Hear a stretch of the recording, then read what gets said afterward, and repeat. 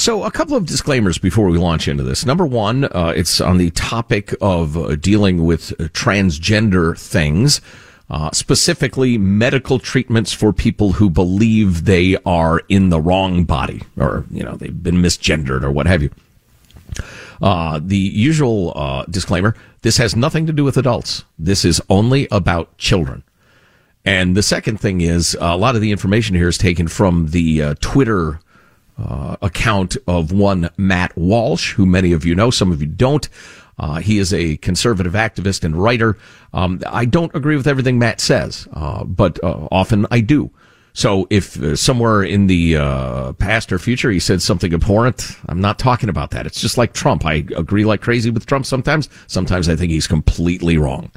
So anyway, he writes, my team and I have been investigating the transgender clinic at Vanderbilt here in Nashville. That's where he lives, obviously. Vanderbilt drugs, chemically castrates, and performs double mastectomies on minors. But it gets worse. Here's what we found. And he gets into, and we will get into that in a minute. But first, I wanted to read you something very brief. The New York Times did a story the other day. More trans teens are choosing top surgery. And it's all very cheery about adolescent girls who come to believe the reason for their unhappiness is that they ought to be boys and they get double mastectomies. That's what they mean by top surgery? Yes. Yes. Wow. Indeed. That's a heck of a decision to make. And then I came across, and it's all very cheery, as I said, and they barely touch on the fact that there's very, very little research to indicate that this is a good idea. I know. They mentioned a poll of 4 people who said they're happier now. I know, or have known, half dozen women that went through a period where they thought they were gay, then decided they're really not. Mm-hmm. I realize that's not as big a decision as I'm, wrongly gendered, but, you can think a lot of things when you're younger. Turn out not to be the case. And if we didn't have as much material from the Walsh stuff as we do, I would go deeply into this piece written by Eddie Scarry that goes through a bunch of cases in major publications, including many liberal publications of there's Claire, there's Max, there's let's see, no name in this one, there's Claudia. All of these people, person after person after person, who says, I was unhappy, I was confused, I thought that was the answer. I had something permanent done to my body, and I realized that wasn't the answer at all. And now I can't undo it. I was unhappy for other reasons. I didn't fit in. I was gay. I was scarred from sexual abuse, etc., etc. But I never, ever should have done anything permanent. And the cases are just heartbreaking. Anyway, back to Matt Walsh's blog. Vanderbilt in Nashville. So he says, Vanderbilt opened its trans clinic in 2018. During a lecture the same year, Dr. Shane Taylor explained how she convinced Nashville to get into the gender transition game. Notice she emphasized that it's a big money maker, especially because the surgeries require a lot of follow-ups. Go ahead with clip 60, Michael. Some of our UMC financial folks in October of 2016, started a couple of years ago, put down some costs of how much money we think each patient would bring in, and this is only including top surgery. This isn't including any bottom surgery, and it's a lot of money. These surgeries make a lot of money. So female to male chest reconstruction can bring in $40,000. A patient just on routine hormone treatment, who I'm only seeing a few times a year, can bring in several $1,000s. That requires a lot of visits and labs. It actually makes money for the hospital. Now, these I got from the internet, but it's from the Philadelphia Center for Transgender Surgery, which does a lot of surgery for patients. And I just want to give you an idea of how much these bottom surgeries are making. And I think this has to be an underestimate. This is for a vaginoplasty. They're quoting roughly around $20,000 for a vaginoplasty, but that doesn't include your hospital stay. That doesn't include your post-op visits. That doesn't include your anesthesia. Okay, we got the idea, Michael. You can fade that out. The doctor explaining how much money we can make if we get into this business. I'll refer back to the Eddie Scarry piece. Every single one of the poor victims of this that were interviewed in the multiple publications, again, including The Atlantic, for instance, which had a hell of a piece a couple of years ago, every single one of them cited a psychiatrist or a doctor or an activist that whenever anybody expressed any doubt, they said, shut up. You can't bully this person. Shut up. Even if it was the patient themselves, they would say, oh, no, you're making the right decision. You're absolutely making the right decision. If you love sports and true crime, then there's a new podcast from executive producer Dan Patrick and hosted by me, Jay Harris, that you won't want to miss. Playing Dirty: Sports Scandals. Each week, I'm squeezing the juiciest details from some of the biggest sports scandals ever. I'm talking Marcus Dixon, Olympic gymnastics, Cain Velasquez, salacious Super Bowl-level scandals. Join me on the dark side of sports by listening to Playing Dirty: Sports Scandals on the iHeartRadio app, Apple Podcasts, or wherever you get your podcasts. I'm Hannah Storm, and my podcast, NBA DNA with Hannah Storm, digs deep into the history of professional basketball, along with my own, as one of the first female sportscasters. Now let's get you up to speed on what else happened around the NBA today. We talk to all sorts of people I interacted with, from Dr. J to Charles Barkley, and recap iconic moments. Yes, he's got it. Here he comes.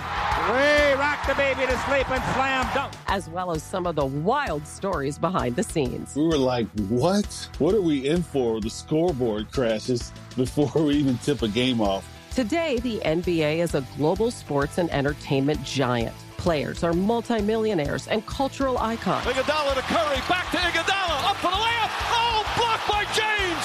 LeBron James. And these stories are about how we got here, both on and off the court. And what's next? Listen to NBA DNA with Hannah Storm on the iHeartRadio app, Apple Podcasts, or wherever you get your podcasts. The Big Take from Bloomberg News brings you what's shaping the world's economies with the smartest and best-informed business reporters around the world. Western nations like the U.S. and Europe. Mexico will likely have its first female president. And then you have China. And help you understand what's happening, what it means, and why it matters. He'll get his yo-yos to Europe in time. But the longer this drags on, the more worry he's getting. They knew that they needed to do this as fast as they possibly could to get a drug on the market as fast as they could. I'm David Gura. I'm Sarah Holder. I'm Saleha Mohsen. We cover the stories behind what's moving money and markets. Basically, everyone was expecting, if not a calamity, certainly a recession. But the problem is that paperwork, as our reporting showed, is fake. As someone who's covering the market, I'm often very worried about an imminent collapse. So I'm thinking about it quite often. Listen to The Big Take on the iHeartRadio app, Apple Podcasts, or wherever you get your podcasts. It's obscene. Moving along. Vanderbilt was apparently concerned that not all of its staff would be on board. Dr. Ellen Clayton warned that conscientious objections are problematic. That's the great phrase used by critical theory. Mm-hmm. Critical race theory, critical queer theory, all that stuff. That's problematic. Then they pick it apart. And anyone who decides not to be involved in transition surgeries due to religious beliefs will face consequences. Clip 61, Michael. If you are going to assert conscientious objection, you have to realize that that is problematic. You are doing something to another person, and you are not paying for the cost for your belief. I think that is a real, I think that's a real issue. So I think, so yes, Vanderbilt, if someone has a conscientious objection to participating in this sort of surgery, it probably has to accommodate you to the extent that you can find another person who can do your job, who doesn't have an objection, other things of that nature. But I just want you to take home that saying that you're not going to do something because of your conscientious, because of your religious beliefs, is not without consequences. And it should not be without consequences. And I just want to put that out there. We are given enormous. If you don't want to do this kind of work, don't work at Vanderbilt. Well, that was clear enough. If you dare say, hey, I think this is wrong, these are confused adolescents, you will face consequences. And as Walsh writes, in case the objectors hadn't got the memo, Vanderbilt unveiled a program called Trans Buddies. The buddies are trans activists from the community who attend appointments with trans patients, monitoring the doctors to guard against unsafe behavior such as misgendering. And as I pointed out earlier, for goodness sakes, never for a second raising the possibility that this is a confused, unhappy adolescent who's looking for an answer and this is the wrong one. Don't even bring that up. 62. My name is Sean Riley, and I am the program coordinator for Trans Buddy at the Program for LGBTQ Health at Vanderbilt University. Trans Buddy provides trained peer advocates for transgender patients who are coming for doctor's appointments or other healthcare-related services. Whether you're looking for something that's related to medical transition, such as hormone therapy, or something completely unrelated, like breaking an arm or going to an ENT, we are here to help support any transgender patients that come through our doors. The Trans Buddy program was organically created through the efforts of transgender people and continues to consistently be led by trans people in Middle Tennessee. Okay, you can fade that out, Trans Buddy program Michael. is a one-of-a-kind. That's the charming Trans Buddies program with the chimey music. So, the Vanderbilt there in Nashville, makes their trans buddies available to children too, and they make lots of services available to children, quote unquote services, including chemical castration, also known as hormone therapy, often using the same drug, by the way, that they use to chemically castrate sex offenders. Do you remember that when that was a big topic of discussion? I think it was in the 90s. At some point in the last month, Vanderbilt removed any explicit admission of the fact that they will treat children from their website. But somebody archived a screenshot from back in the day that made it absolutely clear that they do. In fact, there's a video in which they proudly proclaim it. 63. We can provide gender-affirming hormones on an individual who is on a pubertal blocker, depending on whatever kind of blocker they've chosen or we have discussed with them, or they can present to us at a later stage of puberty, and then we provide the gender-affirming hormones. Previously, the Endocrine Society recommended to start these at age 16, but we all know that would be delayed puberty, right? Not 16-year-olds don't start puberty. So more recently, they did update that to say as early as 14 for compelling reasons. So we have some individuals who have started gender-affirming hormones at 13 or 14 to be more like their peers. Again, fertility preservation and consent are very important to discuss prior to any initiation of these. Consent from a 13-year-old. List for me, please, the things the 13-year-old is legally able to consent to. Yeah, we're done, because the list is nothing. Practically nothing. One more for you.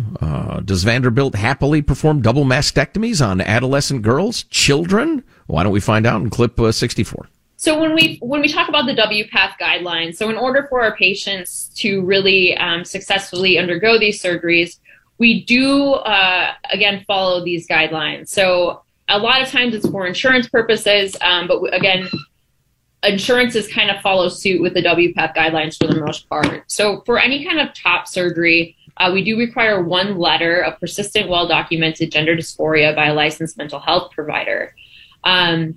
We ensure that the patient is capable of making fully informed decisions on their own. They're the age of majority. However, for a lot of our younger patients, again, if they are 16, 17, here at Vanderbilt, if they have been on testosterone, have a parental consent, we're able to do a lot of the top surgeries for those patients. Okay, and again, it's children consenting to this sort of thing, and they mention one documented episode signed by a healthcare professional. Back to the Eddie Scary piece, in which they point out time and time and time again, psychiatrists, psychologists, activists who sign these things have convinced the people that this is their issue. So let's review. Matt Walsh writes, and I agree, Vanderbilt got into the gender transition game in large part because it is very financially profitable. Then they threatened any staff members who objected and enlisted a gang of activists to act as surveillance in order to force compliance. They now castrate, sterilize, and mutilate minors as well as adults, while apparently taking steps to hide this activity from the public view. This is what healthcare has become in modern America.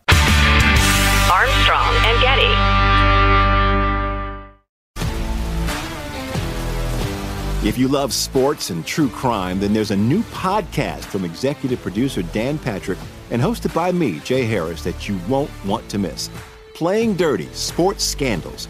Each week, I'm squeezing the juiciest details from some of the biggest sports scandals ever. I'm talking Marcus Dixon, Olympic gymnastics, Cain Velasquez, salacious Super Bowl-level scandals. Join me on the dark side of sports by listening to Playing Dirty: Sports Scandals on the iHeartRadio app, Apple Podcasts, or wherever you get your podcasts.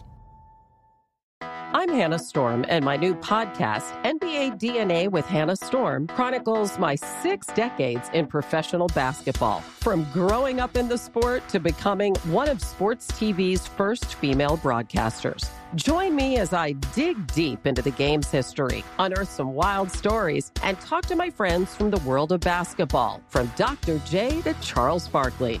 It's been a wild ride, and now I get to take you with me. Listen to NBA DNA with Hannah Storm on the iHeartRadio app, Apple Podcasts, or wherever you get your podcasts. The Big Take from Bloomberg News brings you what's shaping the world's economies with the smartest and best-informed business reporters around the world. We cover the stories behind what's moving money and markets, and help you understand what's happening, what it means, and why it matters every afternoon. I'm Sarah Holder. I'm Saleha Mohsen. And I'm David Gura. Listen to The Big Take on the iHeartRadio app, Apple Podcasts, or wherever you get your podcasts.